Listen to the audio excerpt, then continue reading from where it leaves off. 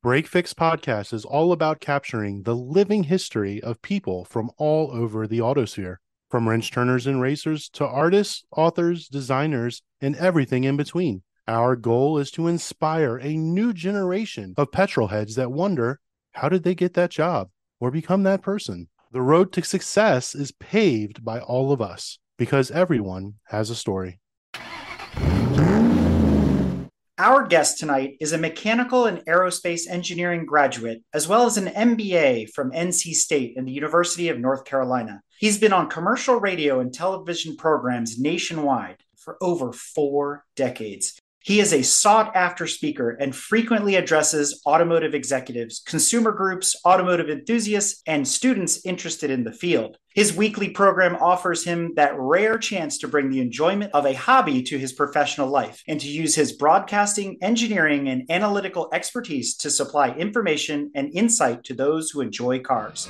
Tonight, we are proud and honored to let our guest's distinct voice introduce himself to our audience and share his story. So without further delay. Hi, I'm John Davis, and this is the Break Fix Podcast. Welcome, John. So like all good break fix stories, there's always a who, what, where, why, and when, some sort of superhero origin story. So tell us about your petrol head origin story. Were you from a family that was into cars? How were you attracted to them? Were there certain makes and models that got you excited about the automotive world as a kid? Well, you're talking a long time ago, Eric, and basically, a Southern boy that grew up in the 50s and 60s, basically you grew up with gasoline in your vein. And it had been pretty prevalent through my family, my father, his brothers. They were all car aficionados. I will say it was pretty much almost entirely a Ford family, which wasn't unusual. We were there at sort of the birth of NASCAR, and we followed people like Fred Lorenzen in the 60s during his NASCAR peak days. So, yeah, it was kind of a natural, but I really went into school at NC State to become an aerospace engineer, although about halfway through when I realized how expensive it was going to be to get a pilot's license, because I really wanted one very badly. I even gravitated even more towards automobiles. I mean, I was driving my grandfather's 1953 DeSoto with a, 3 on the tree up and down his driveway. Gosh, from the time probably I was 12 or 13 years old, just going forward and back and forward and back. So it wasn't an unusual thing that cars became a fascination, but I did not expect to make my career in it, and I didn't for a long time. I mean, after engineering school, into the Vietnam War, there weren't as many jobs for aerospace engineers. Those that were there, they wanted you to go get a business degree. So I went ahead and got my MBA before. By that time, I had set my sights on going to Wall Street, which I did move to New York for about a year. But I had worked my way through college and radio and television just as a way to make some extra spending money. Weekend disc jockey, and then with a couple of the local TV stations, just, weekend fill-ins for the news desk and the sports desk and so forth. I ended up having an opportunity to go to Maryland and Maryland Public Television to work on the pioneering financial series Wall Street Week with Louis Rukeyser, which really started financial television as we know it today. And I was the chief producer of that from 73 until its demise about 30 years on. But during that process, when I had become executive producer, I was charged by my boss at the time to basically do a couple of pilots to see whether or not I was a one-trick pony or had some other talents. One of the pilots I did was Motor Week, because being an automotive enthusiast, and by that time I had owned a De Tomaso Pantera and a number of Mustangs and a Corvette. I mean, I basically was putting my money where my enthusiasm was. We did the show in 78, a pilot. It sat on the shelf for 3 years. And then in 81, when we got a hint that another big public TV station was going to do an automotive series. And the idea for the series was it would be a national series from the get-go. When we got that idea that they were going to do something, we jumped into action and finally got it on the air. So it went on in the fall of 81 in October.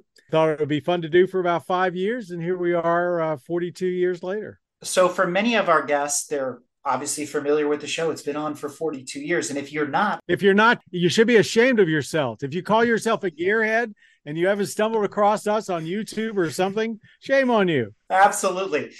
And what's beautiful is you guys have started to also bring back some of the old Motor Week tests, which are fantastic to watch online. We do a lot of that. That's our retro reviews, and that's all done by an ex-staff member who is not my son, even though he was often accused of it, Ben Davis. He basically does that after he's moved away and couldn't work for us full time anymore. He works for us part time, and he puts together one of the retro reviews for our Motor Week listing on youtube.com/Motor Week. Tries to do one a week. And then every time there's a holiday, he'll do a whole weekend marathon where you can call in. And sometimes I'm there. Sometimes some of the old staff like Lisa Barrow show up. So he's turned the retro reviews into a real thing. Thank you, Ben. And you know what's fun is you guys really set the bar, not just here in the United States. Once those retro reviews came out, I started to see that in publications, even overseas, where they're like, well, Motor Week started doing that. We'll start doing that too. And some Italian magazines were doing it, bringing back old trials from the 80s and 90s. And I thought that was really, really neat. It's interesting. I didn't know that. Well, nobody has got our library. It's just that simple. There really isn't any other depository except maybe some commercials of video going back. In our offices, we've actually got old tapes, cassettes, and we still have some machines that will play them, of manufacturers' B-rolls that go back about 30 years. And I'm sure those manufacturers don't even have that stuff in their archives anymore. We actually recently had Dennis Gage on, who has the second longest running automotive program in the United States, My Classic Car. And when he was here, we actually asked him about how he constructs his episodes. And his are a little bit more free form and things like that. But I wonder, after 42 years of doing Motor Week, how do you guys figure out what you're going to talk about next and what cars you're going to review next? How do you put all that together? If you've watched the show for any number of years, you know the format has basically remained unchanged. And indeed, it's really similar to what we did with the first episode 42 years ago. The idea was it is a magazine. It is designed with short segments that can be taken out, others put in their place, or you take them out to run commercials. Because our show is not only its first run on public television station around the country, but we also basically run the show as a second run on cable systems. Right now, our partner is MAV TV, the Autosports Racing Network. We have to be able to leave them time to make their money. With a magazine-style show, you can pull out segments, leave time, and not basically destroy the entire program, which is harder to do when it's not formatted. So we're very highly formatted. Our show came along about the same time as two other magazine style. And that really is the concept for Motor Week, is an automotive magazine for TV. But you had a series on commercial TV for many years called Evening Magazine. It was done by the Westinghouse stations. It sort of pioneered the magazine style segment after segment for television. And also back in those days, Entertainment Tonight was fairly new, very new. And that was the format they used. So it has a lot of great possibilities. Now, the downside is you got to know what you're going to put in there, and you've got to do it to time. Time is what we live by. As far as what we cover, it's really simpler than you would think. There are always new cars coming out, and you're basically trying to keep up with the newest stuff that's there. Our idea was from the beginning, we want to be as timely as the major print magazines back when they were king. So if they would have something in their magazine on a certain month, whatever the cover month was, well, during that month, we would try to have it on the air. And the idea was they couldn't show as many pictures. So you got a lot of the technical data from them, and you got more of the pictures from us. Now, today, of course, it's much different. Everything's up on the internet almost instantaneously. So now what we spend most of our time with is more in depth. But we do think the one thing that sets us apart from so much of the video that's out there today is we actually do test cars. We don't just write about them. We just don't just talk about them. We don't just look at the press kit and kind of regurgitate it. We're at the track every week with whatever we've got in. and we run through our regimented tests just like we have for decades. So when you hear what we're doing, it's firsthand experience, and we've got the miles to prove it. We are public television. We're lucky enough to have that shine on us because they hold us to a very high standard, and we're very happy that they do. And we think that makes us still very unique. It's got to be challenging, especially getting cars in to do the tests and things like that. And right now it is. Ordinarily, we have 2 cars in a week for 2 weeks that we test. And that's a long time. Most car makers don't want to give you a car for 2 weeks. When you figure how much videotaping we have to do and we have to deal with weather, that's what it works out to be. Right now, though, because of the shortage that everybody hears about, the supply chains, there's no cars on dealerships. Sometimes the cars show up for far less than that. We just have to work faster. When a car comes in, if you watch the show, I'm usually standing up next to the vehicle to do my little introduction. That's usually a dealer car. Dealers don't have cars. So right now, the moment that car comes in, I have to do whatever I need to do with the car while we're testing it, because that car will likely will not be able to get one back for a second taping. So the pandemic and the supply chain shortage has had a big impact on us as well. So what would you say was probably one of the hardest cars to attain and bring in for a review? Oh, it's always one of the exotics. Right now, some of the newer manufacturers, it's tough to get a Tesla. It's tough to get a Lucid. We managed to do it. What we've always done with a lot of the exotics, and now we do it with some of the new brands, is if the manufacturers don't have a car in our area and they're small and they try as best they can, but it doesn't always work out, we'll get an owner's car. We have lots of owners that come to us and say, I noticed you haven't done one, or you haven't done one in a while. I've got one. Would you like to do it? A little more careful with their vehicles, shall we say? A lot more careful, actually, to be honest. But we'll still, if they'll let us, take it to the track and do our evaluations. But the newer brands, exotics, we're very fortunate that Porsche works with us very, very well. Lamborghini does as well. Some of the other exotics are a little harder to get to. But if we can't get it from a manufacturer, we'll get it from an owner. And that's kind of standard throughout the automotive media business. Many times over the decades, when you would see a car being tested, an exotic, by one of the big buff books, they'd often tell you it was an owner's car. So that really hasn't changed. Over the course of reviewing thousands of cars, there's probably episodes that just didn't go right. I personally remember as a kid the Isuzu Trooper slalom exercise and how that all went down, and the reviews that came from that later. It's real. It's true. It happened. What are some of those memorable outtakes from Motor Week, and what are some of those best of memories for you after the last 4 decades? Of course, you always remember the stuff that doesn't quite work out right. I am thankful to say, knock on wood, we've had very few accidents over the years, and no one has ever gotten seriously hurt. And I hope that continues. I hope way beyond my tenure. You have to be careful. Cars are lethal, if you will pardon that. I hate to use that word, but they're big machines and they move fast and they weigh a lot, and you can get into trouble if you're not what you're doing. Safety is something that we live by day after day. We did have one car, and I'm not going to mention the name, but let me just say it was a large European-made, top-of-the-line sedan, and we were at our testing facility doing low-speed slalom, which we only do at 35 miles per hour, and the bottom of the engine let go. Oh. Coated the track with engine oil, and the car ended up on its roof. Oh, no. You think, you can roll a car at 35 miles an hour? Yes, you can. You can actually roll a car at about 15 miles an hour. And it turned out that we discovered that the engine had a fault. So after the automaker finished getting very upset with us, about 2 weeks later, they let us know that we had done them a favor.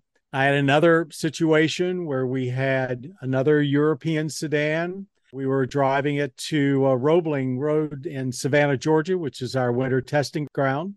And we had almost gotten to Fayetteville, North Carolina. It was a cold day. Had stopped for gas, cranked it back up. The pulley on the front of the engine on the crankshaft exploded and left us stranded. And then once again, car maker, of course, was very upset. Car had to sit there for like 2 weeks because they had a freak snowstorm right after that. But we had discovered a manufacturing fault. Every 5 years when we do an anniversary, we show some outtakes. We used this one for a while, but we sort of stopped. But it was where we caught a vehicle. It was a compact SUV. Again, I'm not going to say which brand. And we rolled it at our test track. we discovered that the suspension had a harmonic that if you got it going back and forth just properly, the car would literally jump off the ground and turn itself on its head. These are all old stories. I mean, these go back 25 years to 30 years. I'm happy to say the cars today are much, much better and quality is so much better. We really don't have these instances. Now it tends to be something like the screen doesn't work on the infotainment system or something electronic. We don't tend to have mechanical issues because cars today are designed so well. But over the years, we've had our share of mishaps. They're few and far between, and I want to keep it that way. Probably plenty of great memories to combat all of those. So that's awesome. Oh, yeah. I mean, every day you're driving somebody else's pride and joy. Some engineer has spent, the better part of the last 3 or 4 years on it. I feel bad for them in one aspect because you love it, but suppose you don't like it. Cars are not all designed by one person. Suppose you get in a vehicle. I can remember back in the 90s when in-dash stereo systems were starting to get really, really complicated with lots of small buttons. And we really would take some of the manufacturers to task because the buttons are so small, a regular hand, you couldn't hit the button. You were ended up 2 and 3 buttons. I used to think after we had scolded some brand on that, poor engineer that was designing that, he probably was told to put all those controls on there, probably knew better, but that's what you get. And we are enthusiasts when we point out something that we don't like on a car, which people know is fairly rare. We're pretty positive most of the time. We wanted the car to get better. That's the whole bottom line. We're trying to give them feedback that maybe they'll take to heart. Over the years, though, there have been so many wonderful situations, so many accolades, so many anniversaries, so many great cars we've driven. So, John, along with that line of thinking, what is one of the most memorable cars that you've reviewed in all these years on Motor Week? The answer is, and it's an exotic, is the Enzo Ferrari. Oh. And the reason is it was the first exotic car that I felt, number one, was designed for a 6 foot tall American, first Italian anyway. It was super comfortable. It was the easiest car I had ever driven insanely fast in and felt comfortable. And there was something about the way they designed from start to finish. They wanted the most refined Ferrari they had ever developed in memory of Enzo, yet they wanted it to uphold all of his performance standards. And they did it. And they did an incredible job. And that combination of all the parts working together perfectly and ending up with a vehicle that is just a joy to drive both at 30 miles an hour and 130 miles an hour is very, very rare. And the only other vehicle that comes to mind that we walked away from feeling about the same, the Bullitt, not the first Bullitt. I believe it was Bullitt number 3, Mustang Bullitt number 3, that was just a perfect combination of parts, engineering, and build, and was just an amazing car. And those vehicles just don't come along very often. So I have to ask one of our famous pit stop questions because I think a lot of our guests are going to be interested to know. And like you said, you have a pretty sordid past when it comes to your own personal cars, but you've reviewed thousands of cars over the last 42 years. If you had to pick from all those cars and all the ones you know about, what's the most beautiful car of all time? That's an easy one. For anybody my age, there is only really one answer, and that's the Jaguar XKE. There is no more beautiful automobile that has been designed in my lifetime than the XKE. So that's easy. That's the easy one. Well, the hard one is then, what about the ugliest car of all time or the worst car of all time? That's not hard either. That's not hard. That's not hard at all. It's the Yugo. Oh, really? Well, you're the second person to say that now. That's awesome. Oh, absolutely. Oh, I mean, we tested one. We drove one. We picked it up by its bumper and carried it across the parking lot. And one of our ex-writers, Martin Peters, he actually owned one. No, he didn't own that. He owned a Trabant. Sorry. Just as bad. He owned a Trabant. Well, we knew quite a few people actually that owned Yugos at the time, which really isn't very fair. I mean, it was a little Fiat that basically was just commandeered and built under license. And I have to say, it's probably not the absolute ugliest. I could throw in a couple of, oh, I mean, a lot of people like to pick on the poor Aztec from Pontiac, but I think in my book, the Aztec, I guess, would be right up there with the Yugo. There were a couple of during the 80s and 90s that deserved all the scorn that you could reap upon them. But I'm sure I've now upset at least one or two of your listeners, because if you know anybody that owns an Aztec, they love them. That's very true. That's a very true statement. You said the E-Type of all time. Are there any future classics, any that you see coming on the horizon that really get your interest? Well, we just finished testing the Audi e-tron GT, which is based on the Taycan from Porsche. It's one of the most beautiful automobiles I've ever seen. It is stunning. It is so gorgeous. With so many SUVs on the market, finding a real beauty is getting harder and harder. The Taycan, which is one of my personal favorites, and then seeing what Audi has done to the basic shape. I would say if I had to pick today, the prettiest car, certainly that's come through our lot in the last 2 years, it would probably be that e-tron GT. It's a gorgeous car. So I have another question about the construction of Motor Week, and it's pretty important for those people that, again, I'm questioning where they've never heard of Motor Week before. But I often, when I say, oh, did you catch Motor Week? And they go, Auto Week? No, Motor Week, the show. You mean Auto Week, the Peterson? No. It's like the old Top Gear. And they go, oh, so where did the name come from? And how did you kind of decouple the confusion between Auto Week, which has been around forever as a publication, and the show itself? We never really get confused with Auto Week. The obvious confusion comes with Motor Trend, which for several years we were actually on the Motor Trend cable network.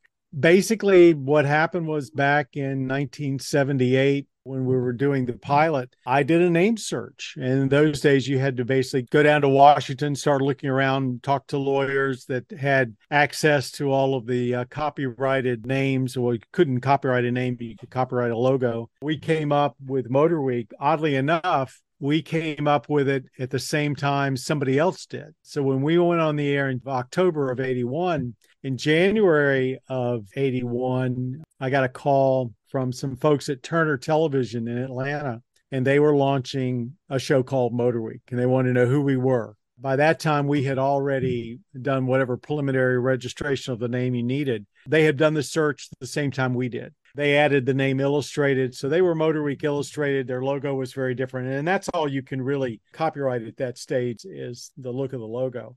So we coexisted for a long time. They were on the air, then they were off, and then they were a production company for quite a while. I think I had gone in with a long list of names, and it was the best one that came out that it was available. So it wasn't magic at all. Motor, pretty obviously. I will say the week was because I had been producing Wall Street Week for so many years, and I wanted the show to be a weekly. I didn't want it to be a limited run series. I wanted it to be on week after week after week, year round, because I wanted stations to leave us in a time spot. And if you're on for 13 episodes or 26 back in those days, and you finish running new shows or going to reruns, stations would tend to move you to a less great time spot. I wanted us to be new every week and basically hold on to our time spots. And that has worked. Growing up in the DMV, it's always just been one of these things. When you watch Motor Week, especially as a kid, you realize the testing was always done at 75 and 80 drag strip, right, which has been closed now for many, many years, or reopened, it closed again. Well, officially, that's true. The track did close as far as to be open. This is a drag strip that, for those that don't know, near Mount Airy, Maryland, in a little community called Monrovia. And it was owned for many years by Bill Wilkham. Bill was is a dear friend, I should say. I believe his son didn't want to take the track over. So as Bill got older, he first farmed out the operation to someone else. It was briefly closed to the public, then it opened again. During all of this time, though, we continued to use it as a test track. So legally, it was not closed. It did not close for absolute good until 2 years ago. And even then, the new owners, because it was finally sold, have shown interest in reopening it. They haven't managed to do it yet. But at that point, we were fortunate enough, Bill had introduced us to the folks behind Mason-Dixon Dragway in Boonesboro, Maryland. It's a very nice track, a beautiful setting. It's up in the foothills of the Appalachian Mountains. So it's a good another 45 minutes for us, but it's a beautiful track. And we've been very fortunate to go from 7580 up to Mason-Dixon. But yeah, for 7580, we started using them in the 80s and stopped, 2 years ago. So. But more importantly, for many of us here, we pilgrimage every weekend after weekend after weekend to Summit Point Motorsports Park, yes, where Motor Week also tests. So that's always an exciting thing to see. Oh, there, that's turn 10 at Summit. It's always super exciting when you guys are there. Yeah, again, a personal relationship. The longtime owner of Summit was a dear friend. We had a little bit to do when they built the Jefferson Circuit, which really is used, I think, a lot by motorcycles, but we tend to use it a lot because it's short, fast, and it's easy to shoot. But we've been able to continue to use Summit. And we also use Dominion Raceway down in Fredericksburg. That's been relatively new. We don't tend to go back to Pocono much anymore. We used to do that quite frequently as well. We're lucky enough that Summit is, within an easy drive, as is Mason-Dixon and Dominion. So we're very, very fortunate. They're not right next door, but they're not that far away. Very nice people. I mean, the owners of these tracks are just really great people. That's all I can say. So switching gears a little bit, many people may not know that you've worked alongside the Department of Energy to promote public awareness of alternative fuels. Correct. So I wanted to ask you another one of our pit stop questions, which is, what are your thoughts on the current, what we call evolution, and the birth of these EVs and the change from internal combustion to these electric vehicles? What are your thoughts? And are there some that stand out at you right now as some up and comers? I've got gasoline in my veins, and I wouldn't say I'm a contrarian. I'm a realist. I think that the governments are pushing a little too hard for EVs in everybody's garage too quickly, but that is what governments and politicians tend to do. We've been lucky enough to be intimately involved in the entire alternative fuel world, actually since the show began. But for the last 20 years, working with the U.S. Department of Energy, looking at alternative fuels, and not just electric, but natural gas and propane and biodiesel, and you name it, we've probably done something about it. Because we found it really goes back to 2001. I was at a conference with the Department of Energy folks, and they had asked me to come give a little chat about what we do. And I realized that it would be great to find some kind of soapbox purpose, something we could focus a lot of the energy on the show on that wasn't already mundane. I mean, everybody and their brother talked about safety, and even fuel economy was just everywhere. So it struck me after listening to a number of these speakers, all of these amazing fuels. And we had done shows on coal-powered car that GM came up with back in the 80s. I mean, we'd done electric conversions. We'd done all sorts of stuff, turbine cars. We'd done it all. But we hadn't really looked beyond the surface, beyond the vehicle. After talking to these folks that ate, slept, and drank alternative fuels, we realized there was a great story there and a lot of success stories that our audience would like to know about. And so I'm very thrilled that we've been able to work with them so closely over 2 decades. They're great folks. They have lots of wonderful ideas. Most people don't realize that an awful lot of the technology that's going into battery electric vehicles and just about everything you can think of, the lightweight materials, that all comes from laboratories that are run by the Department of Energy. So in other words, it's your tax dollars at work. And just like NASA and its forerunners create things to make air travel better, and then airframe manufacturers and airlines get to basically use it for free, it's the same really with the DOE labs. So when you get into that battery electric car, there's probably some of your hard-earned tax dollars help get it to where it is today. Getting back to what you asked, I think the push towards going all electric, even by some of the brand manufacturers like General Motors by 2035, I think it's a little fast. I think it's going to happen. Everybody knows the major problems for public acceptance are range and infrastructure, charging infrastructure. The range is continuing to climb. I mean, we're very fickle in our business. First, it was, well, when they get to 200 miles of range, we'll think that's maybe enough. And then it was 300. Now, I think most of us are holding out for 500. And it's coming. I mean, the new Silverado is probably going to have 500-mile range, or 400 anyway to start. The Lucid's got 500. Of course, it's pricey. But my point is, when you get to the point where these vehicles can be used on fairly long trips, where people can view them as, if not their only car, a car they don't have to worry about getting where they want to go if they have an emergency without stopping for 30 or 40 or 50 minutes, then we're there.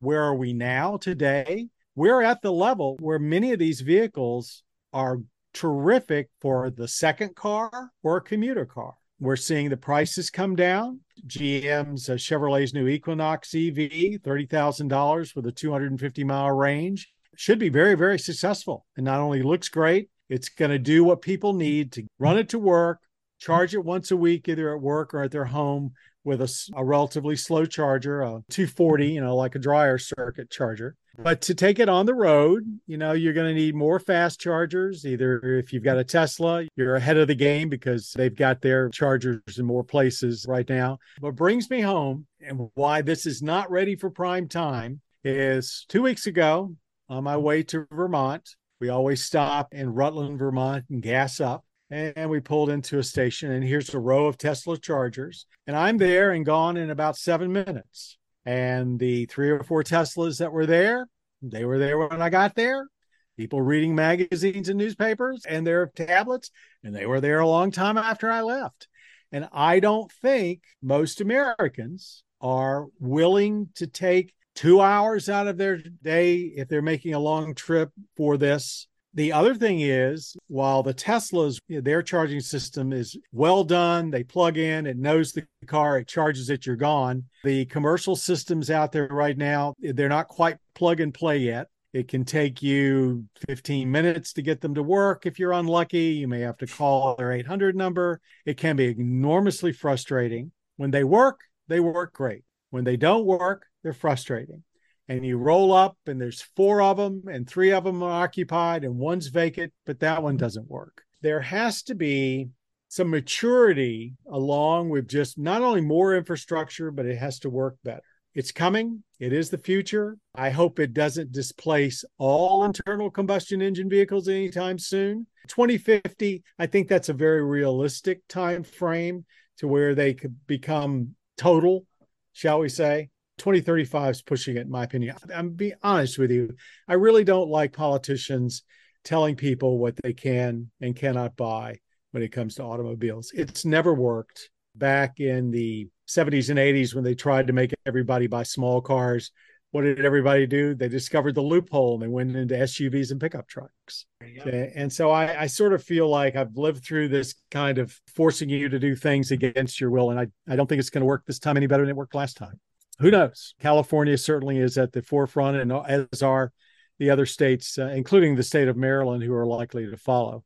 But even there's a loophole. They're still going to allow some plug-in hybrids, which have an internal combustion engine. So I think plug-in hybrids have been largely overlooked because, to me, that's the best of both worlds. The Chevrolet Volt, VOLT, that was a fabulous vehicle. 65 miles of battery and enough gas to get you anywhere you needed to go in an emergency and keep going. That's a great solution. My ideal electric vehicle is a plug-in hybrid with about 100-mile range on the battery and a small engine that will either charge the battery or give me direct power and let me do my 500-mile trip. Right now, the Europeans seem to be a little more interested in that than the American manufacturers, but I actually think that's the perfect solution. The other perfect solution is if lawmakers would sit back and just look at facts. If you want to demand something, demand manufacturers make all their vehicles just regular hybrids. Small battery, doesn't have to be a big electric motor, gives you help when you start out, when you use the most gas. That would cut the carbon footprint of automobiles in half almost overnight. And a couple of manufacturers, notably Toyota, they're working towards that. Almost everything new they bring out, the standard vehicle is either hybrid or it's just barely one up from the bottom. So standard hybrid today is possible and would really alleviate the carbon footprint more than some pie in the sky that's going to inconvenience people. Because most people with hybrids don't even know what they're driving, except for the fact that they get great gas mileage. In the DMV, especially, we talk all the time about how speeds are up. Driving seems to be extremely erratic, especially after COVID. And I came to find out that you're actually the spokesperson for the Smooth Operator program, which a lot of us see on the digital billboards, like on 695 and places like that. That was a long time ago. That was years ago. They were nice enough to ask me to contribute to that campaign. But so that is in my I mean, I haven't done anything with them for years, but I'm delighted that somebody still sees it. They still pop up. I see them as I'm going down the road. Funny. I'm putting these two together, but do you think it's changed? Do you think it's still the same? What are your thoughts on the way people are driving in the big cities now? I think people are driving like crazy people. COVID has done more damage to highway safety than speed, I think, ever did, because unfortunately, when people weren't going to work and are still not going to work, the people that were out on the roads, they just felt like, hey, there's no traffic. I can go as fast as I want. A lot of the law enforcement were staying home because of COVID. What little decorum there used to be on the roads around, the Maryland, Washington, Delaware area, I think it's pretty much gone out the window. I mean, you have to drive defensively much more now than you did, I think, even 3 years ago. I'm not trying to pretend that, I don't take liberties with the speed limits too, but what I see on the roads these days is a total disregard for safety and for your fellow man. And I find it's really sad. COVID has done that in a number of ways, but one of them that's most recognizable is driving. We often bring that back to a conversation around motorsports too, because people will poo-poo on the racers quite often and say, you guys don't know what you're talking about. You're addicted to speed and this and that. And if you talk to most racers, they're like, we're some of the calmest people on the road. We have very high situational awareness, but I think the track kind of gets it out of your system. And oftentimes I recommend to people, you should go take an advanced driver course and see what it's like, because I hate to say anybody can go fast in a straight line, but it's really different when you're taking a turn at 80 miles an hour on a racetrack like you guys do when you're testing cars versus what you do on the street. So I can't recommend it enough for people. Spend the couple $100 for that advanced training and you will learn so much and your driving will change. To be honest, they don't even have basic training. I don't think you ought to start with advanced training. If I had children, and I don't, the first thing I would do when they became legal so they could drive was take them to, Skip Barber has it, there's Summit Point does it all the time. They're basically break and skid schools. Tire rack, street survival, learn how to brake and steer, learn how to steer. Bertil Roos, who is gone now, there's still a school up in Pocono with his name. Bertil taught, and he was the most important instructor that I ever learned from. He called it ocular driving. And what he had done is he had brought over from Europe the concept that you basically had to use your eyes, look as far into a corner as you could look as far down the road as you could look, trying to anticipate what was going to happen. And I have stuck to that to this day, that whenever I'm driving either on a racetrack or just on an interstate, to try and look as far as my eyes can see, anticipating either what the vehicle's going to do, or if there's a crossroads, what am I going to do if somebody's coming out of it? And the other part of ocular driving that he taught, and it may sound stupid, but it's not intuitive. Look where you want to go in an emergency. Chances are you will get there. If you look where you don't want to go, you're going to get there too. So you have to train yourself that if somebody's coming at you, find the escape route and do everything you can to get to that and stay focused on that. And chances are very good that will get you out of the fix. We do drive very fast on a track. And yes, we do get that probably out of our systems, but safety is not just paramount. It's the only thing we are concerned about. We preach to our drivers, never drive over your head. Never do something you feel unsafe. If the car is not responding to you properly and you don't feel that it can be pushed any harder, don't push. Because if you push the car beyond your limits, you're in trouble. And unfortunately, when I see an older sedan flying around the Baltimore Beltway at 80, 85, 90 miles an hour. I'm wondering what kind of tires does he have on it, or he or she? Has it been maintained properly? It wouldn't take very much for that car to end up on its roof or worse. And that's what we see a lot of, people driving like video games. That's the thing that gets me. And I actually think video games maybe have done more damage to driving habits than any kind of racing or competition. But yeah, if you've ever driven with a professional driver, and I've driven with a lot of them, they're the coolest people on the planet. You may be frightened to death, but they're as cool as a cucumber. They do it every day. It's their job. But take a step back for a moment. So when I first met you, you and I were both much younger. And I remember the day like it was yesterday.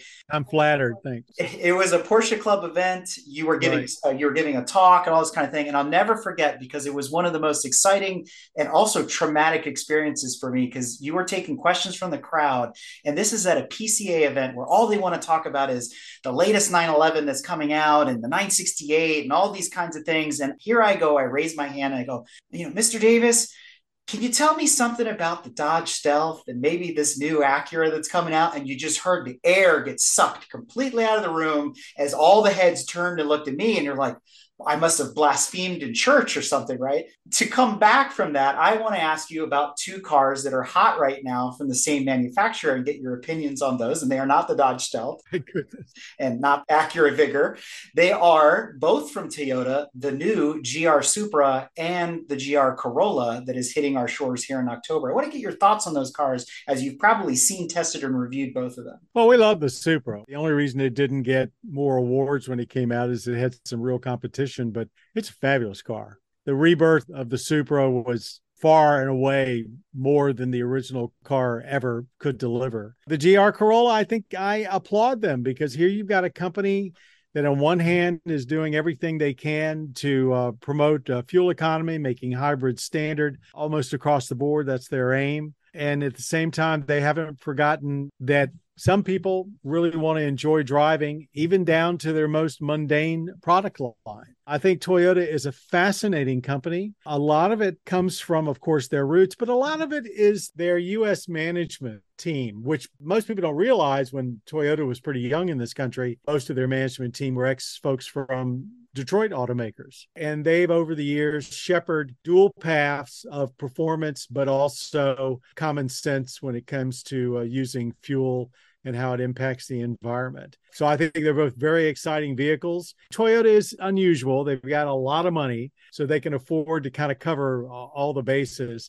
But Supra is one of our absolute favorite cars of all time, the new Supra. Gazoo Racing, however you want to pronounce it, Gazoo. They've got some very talented engineers. It reminds me, not too many years ago, when you used to see that kind of skunk works inside some of the Detroit automakers as well. Even coming from brands like Volkswagen and others, where they were always throwing something out there to get the enthusiast base excited. So it's good to see that. That's a great case in point. VW, how many times over the years have we said on Motor Week, testing some lowly golf product or Jetta or whatever, how they've instilled all the essence of some of the finest and most expensive European sports sedans in a vehicle that everybody can buy. After all, VW was the everyman's car, and they continue to do it. I mean, Volkswagen's one brand that no matter what vehicle you buy, you're going to buy a vehicle that it has above average performance, i.e. handling, braking, and reasonable acceleration.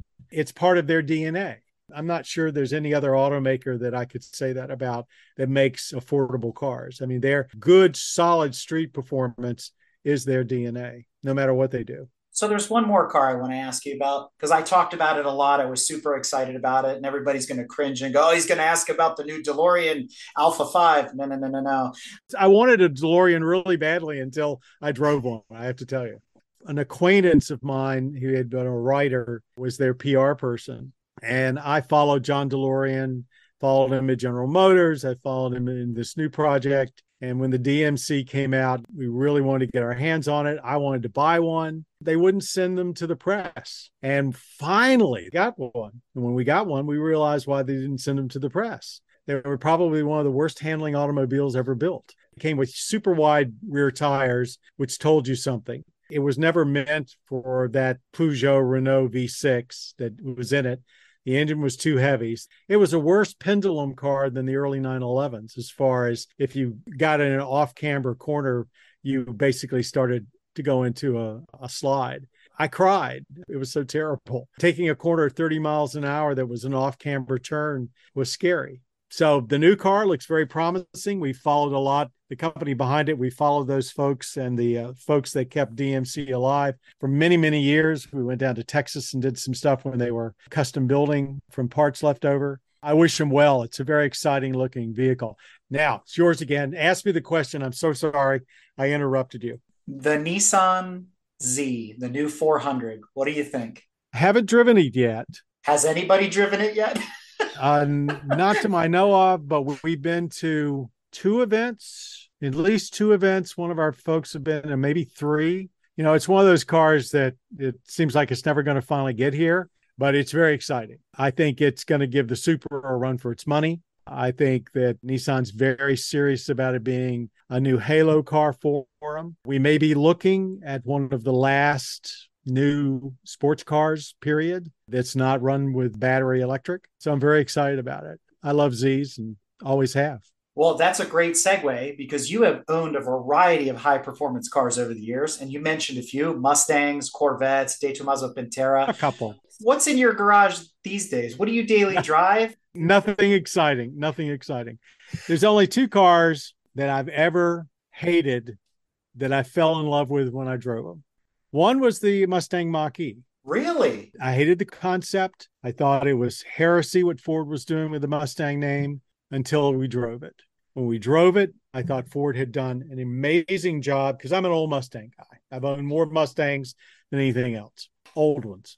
I thought Ford had done a remarkable job of instilling Mustang DNA in it. Almost bought one, but wasn't quite happy with the range for the kind of driving I wanted it for, but was very close. The other car, though, I did buy. Back in 2001, we knew it had been coming, the BMW rebirth of the Mini Cooper. I spent a lot of time in England and in Europe riding around in the original Minis. I thought this new car was a terrible idea. It was too big. It was too modern, just not original. Until Ray Kawada, my videographer, and I went to San Francisco for the introduction of the Mini. We got in the car. We spent all day driving in and around the wine country on a lot of some very great roads. Fell in love with it. I said, this is not a commuter car. This is a two-box sports car. That Model 50 was the best handling front-wheel drive vehicle that we had ever driven, with the exception of maybe a couple of early Saabs. I came home. I called up the PR guy the next morning. I put in my order. I've still got that car today. Wow. It has all of 31,000 miles on it. And my wife drives it as her daily driver 6 months a year. During the winter, it stays in a nice, warm, heated garage.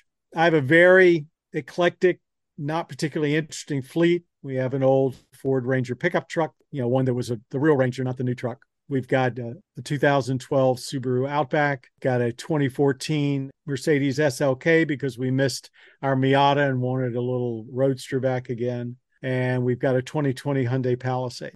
I drive so many interesting cars at work that I really don't need a garage full of really high performance or even classics, nor do I have the wherewithal to do it. I mean, we are public television, by the way, so we're not commercial TV. No big bucks there. But that's my garage. It's not very interesting, I'm afraid. The Mini is this car that just today I had to put some charge on the battery, and it was just so much fun just to go out and drive it for about an hour and just remember what a great little handling car it is. I'm sure people want to know, what color is it? Blue and white, of course. So did you defer your thoughts against the Mini to the Beetle and the Fiat 500 instead? So I love the Fiat 500. Especially the Abarth. That was more fun than a barrel of monkeys too. Great little car. The Beetle, not so much. The Beetle, I spent a long time crunched up in the back seat of a Beetle going up and down the East Coast when I was in college. I have nothing but admiration for the Beetle. The only thing about the Beetle I never liked was back in the 70s when they tried to put an automatic transmission in it. That didn't work very well. And I had a friend that had one that was nothing but trouble. But, the Beetle, that basic chassis has got a lot of performance in it. But I don't have a problem with the Beetle. I think the Beetle served its purpose for a long time. And it'll be back. I'm sure somewhere in VW, they've got an all-electric Beetle. If they brought the bus back, they're going to bring the Beetle back. Amen. And hopefully the Karmann Ghia too. So we'll just leave it at that. There would be a treat. There would be a treat. So is there still a bucket list vehicle, new or old, that you'd like to review for Motor Week? Oh, I'd love to have my old Pantera back. Do a retro review? I recently did a podcast for one of the Pantera groups, and they asked me if I still had the VIN number, they could find the car for me, but I don't have the VIN number anymore, which is too bad. But I laid under it every weekend to work on it to keep it running, but I did love the car. It's a very good question. Do I have a bucket list of cars right now? It's odd. I like what's new. I'm not a classic car guy. I don't know a lot about classic cars. I know what I like. If I have a bucket list, it's going to be for something new. I definitely want an EV, and I'm probably going to buy an EV as a commuter car. I'm looking at the second generation, no surprise, Mini Cooper SE when it comes out next year. It's rumored to have, where the current one's a little over 100-mile range, it's going to have 200, 250, so the rumors go.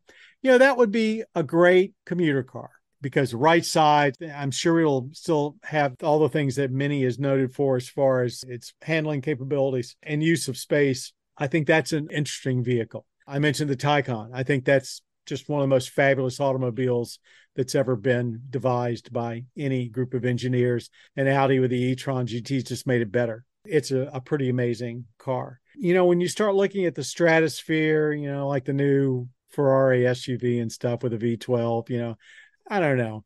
I do think that if I was going to go out today and buy something today, I'd probably at least try and buy something with a V8, because it's not going to be around many of those around much longer.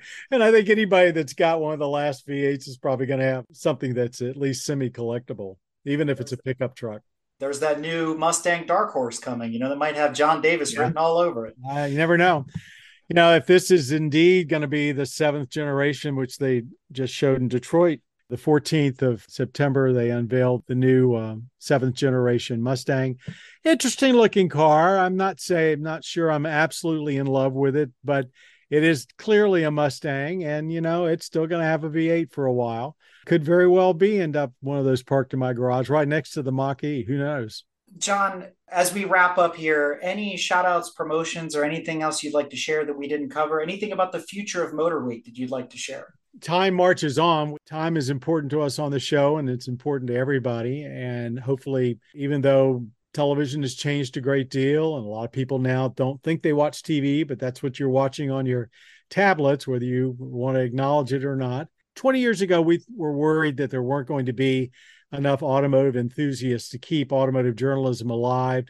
Fortunately, we were wrong. All you have to do is go to YouTube and see that just about anybody with a camera has opinions on vehicles. I cringe when I hear some of them actually get some kind of remuneration for it, but there's also a lot of great people out there giving very good, honest advice.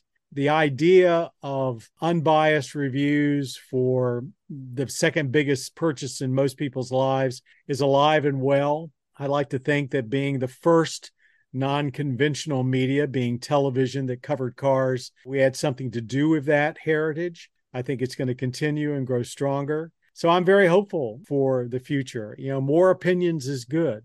Fewer opinions is bad.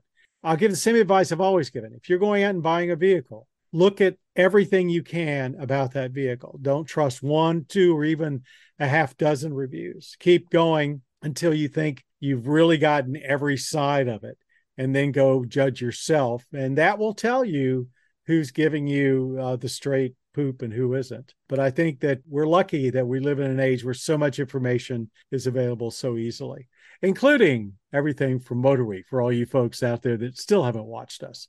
YouTube.com/MotorWeek, or your public television station, or MAV TV. There's no excuse. I do want to say one more thing before I wrap up my part, Eric, and that is I want to thank the tireless team at Motor Week who really works 7 days a week, 24 hours a day to bring this 52-week-a-year series into everybody's home. And I also want to thank all the folks that go back all the way to almost the beginning of Maryland Public Television, because they've allowed us to produce Motor Week. It's been the love of my life easily. So thanks, everybody, for making all of this possible. As Motor Week's host for the show, now celebrating its 42nd season, John Davis has the opportunity to put all of the new car models through extensive road tests and to judge their practicality for buyers. He also acts as final editor on all the new car road test segments and writes many of the test opinions as well as other portions of the program. Motor Week is the staple in the automotive journalism world, and countless of us will continue to enjoy the program for many years to come. As Emmy Award-winning producer, host, and creator of Motor Week, television's original and longest-running automotive series, John Davis can be seen and heard throughout the United States on PBS broadcasts and MAV TV cable networks. To learn more about John Davis, log on to www.motorweek.org or follow them on social at MotorWeek. And don't forget about those Motor Week retro reviews on YouTube. And with that, John, I cannot thank you enough for coming on Break Fix, sharing your story with us. And for me personally, you are an inspiration. Like I said, there has not been a time where Motor Week has not existed for many of us.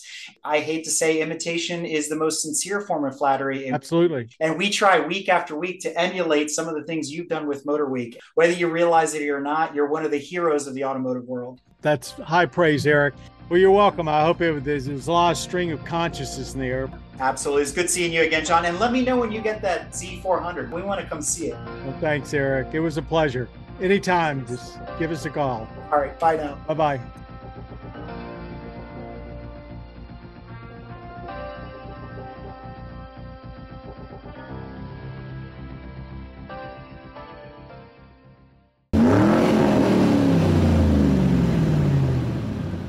If you like what you've heard and want to learn more about GTM, be sure to check us out on www.gtmotorsports.org.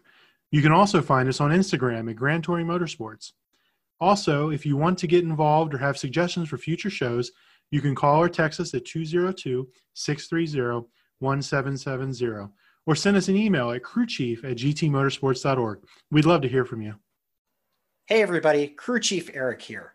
We really hope you enjoyed this episode of Break Fix, and we wanted to remind you that GTM remains a no annual fees organization, and our goal is to continue to bring you quality episodes like this one at no charge. As a loyal listener, please consider subscribing to our Patreon for bonus and behind-the-scenes content, extra goodies, and GTM swag. For as little as $2.50 a month, you can keep our developers, writers, editors, casters, and other volunteers fed on their strict diet of Fig Newtons, gummy bears, and Monster.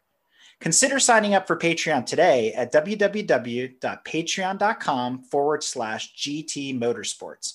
And remember, without fans, supporters, and members like you, none of this would be possible.